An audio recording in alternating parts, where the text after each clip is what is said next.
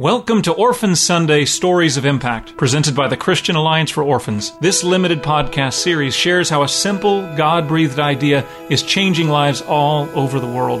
This is Jed Medifin, president of the Christian Alliance for Orphans. I don't think there's anything better this side of heaven than getting to be a little part of a great story. These stories remind that even small acts of advocacy, care, and encouragement can make all the difference. Here's your host, Sandra Flack. Our guest today is foster and adoptive mom, Gloria Jordan. Welcome to the show, Gloria. It's great to be here, Sandra. Thanks for having me. Oh, it's an honor to have you on, Gloria. You and your husband, DJ, have 3 biological boys. They're 16, 12, and 10. And if that doesn't make for a full enough house, you have a daughter adopted through foster care. She is 7. So what role did Orphan Sunday play in your family's adoption and foster care story? Yeah, so Orphan Sunday was definitely the catalyst for us beginning our adoption. We attended our first Orphan Sunday in November of 2010 and started our foster care process several months later in July of 2011, which was the very same month our daughter was born. And 16 months later, and nearly 2 years to the day of our first Orphan Sunday, we welcomed our little girl into our home as her foster family. And her adoption was finalized, and we officially became a forever family in September 2013. Our friends who were part of Orphan Sunday were also the ones to assist our small group in knowing how to provide supportive wraparound care for our entire family. From providing meals, bringing toddler supplies and furniture and toys and clothes, driving our bio boys to all of their activities, picking up groceries, taking care of odd jobs, mowing the lawn, a little bit of everything. We had a group of people walking alongside us. Many people involved in foster care, all of them participated in Orphan Sunday, were also a listening ear, an encouraging word, and directed us to a wealth of knowledge from people, books, conferences, and podcasts such as yours. May I commend you, Sandra, on the work that you do. Your influence is great and greatly appreciated. Oh, well, thank you. So that first Orphan Sunday was like a call to arms for your church, and of course, it resulted in your family adopting. So share the rest of the story about bringing your daughter home. It started with Orphan Sunday, but tell us what happened next.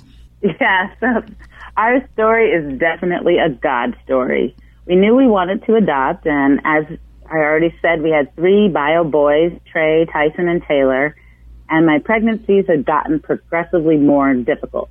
I love my rambunctious boys, but desperately wanted a girl, and the only way to ensure that would be through adoption. We also did not have the money to finance an international or domestic adoption. Foster to adopt costs nothing.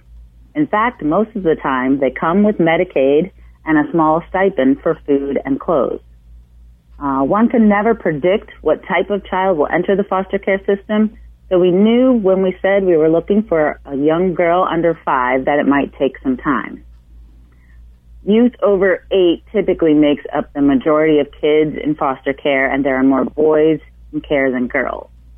As an aside, Sandra, kids that are in care, they are there because something was done to them, not because of something they did.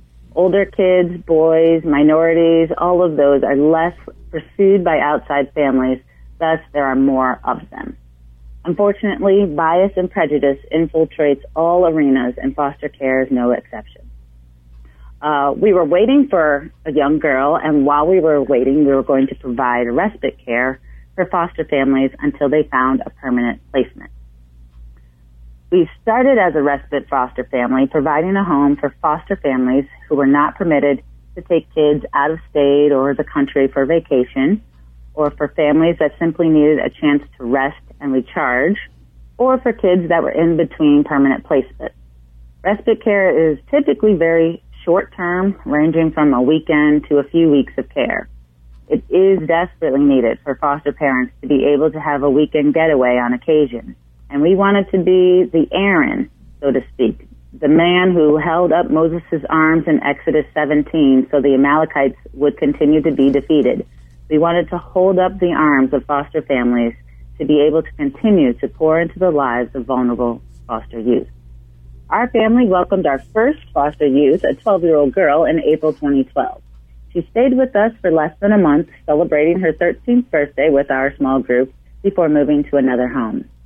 We still stay in contact with her. She has since aged out of foster care last year and has a son of her own, to whom I am a Gigi, as I am far too young to be anyone's grandma. Our daughter came to us in November 2012. She had been in foster care since she was 6 weeks old. Her mother had also been in foster care as a youth. Her mom was raped twice, abused drugs and alcohol, and dropped out of school in the 8th grade. The system drastically failed our daughter's birth mom. Our daughter's birth mom and her biological father had 9 kids between them. There were signs of this vicious cycle of abuse, neglect, and dangerous coping mechanisms repeating itself from one generation to the next. Despite all of this brokenness, I am so very grateful for the woman who chose life, which brought our family such great joy. She is the real hero. So when our daughter came to our family, she was 16 months old. She could not walk or crawl.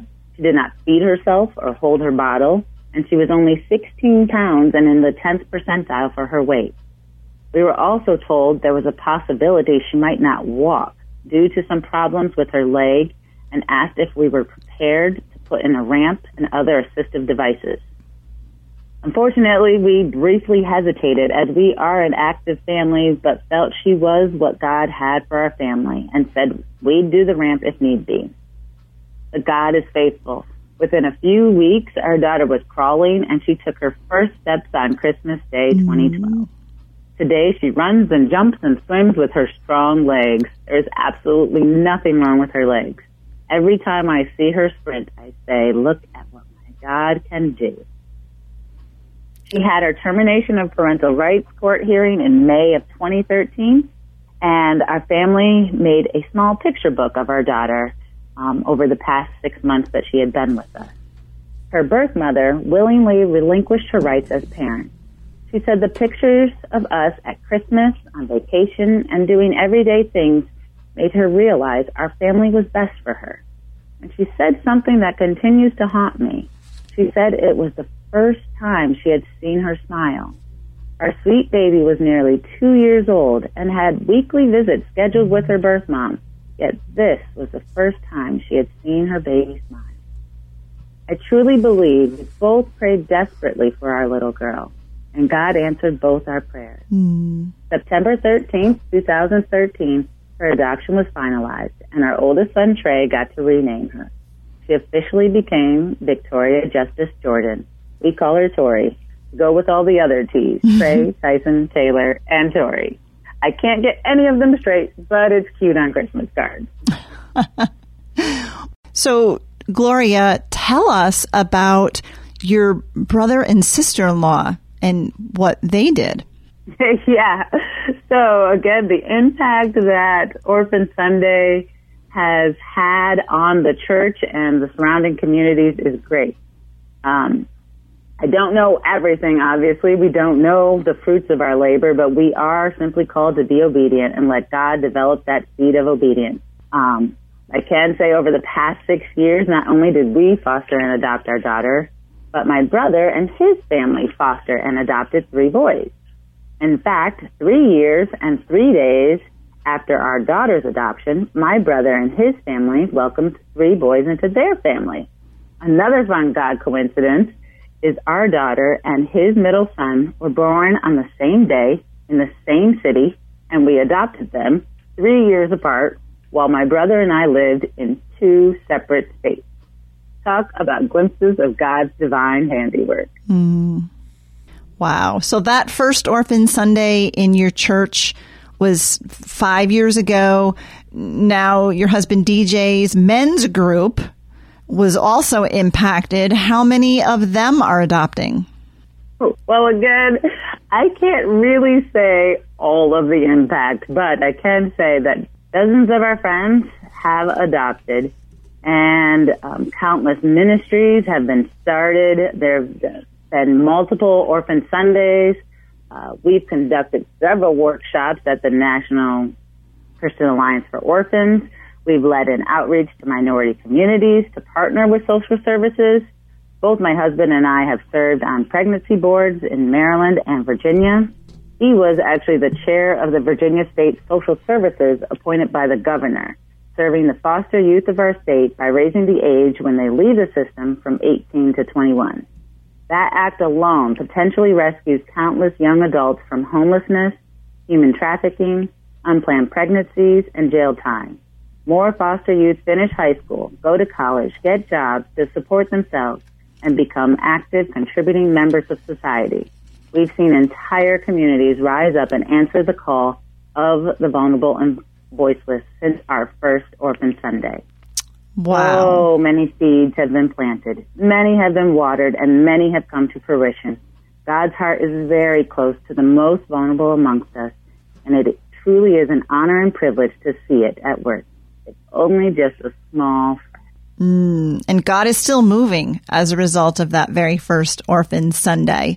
And our listeners can learn more about Orphan Sunday and its foster care counterpart, Stand Sunday. So if you really want, as a church, to focus on foster care, you can call it Stand Sunday, which just kind of gives that image of standing for vulnerable children, standing for kids in foster care. You can learn about both Orphan Sunday and Stand Sunday by visiting the website for Christian Alliance for Orphans, which is CAFO, CAFO.org. You could also go to orphansunday.org or standsunday.org. You will find tons of information and free resources to help your church plan your observance of Orphan Sunday or Stand Sunday. So, Gloria, as we wrap up here today, what is on your heart that you really want our listeners to hear?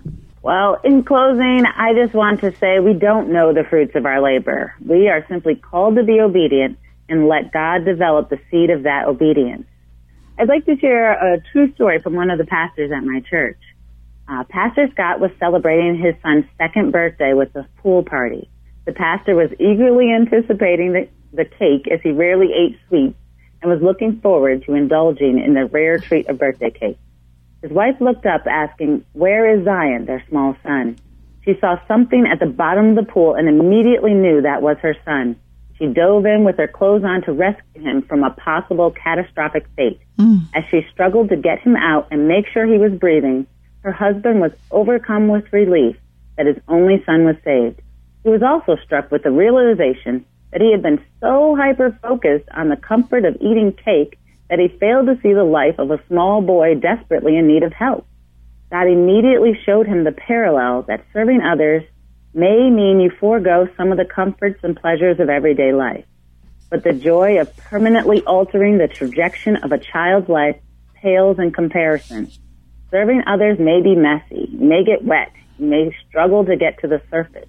Foster care, adoption, starting organizations and ministries that seek to rescue the most vulnerable amongst us is not comfortable or easy, but the joy that comes from it far surpasses the difficulties. Psalms 126:5 says, "Those that sow in tears shall reap in joy."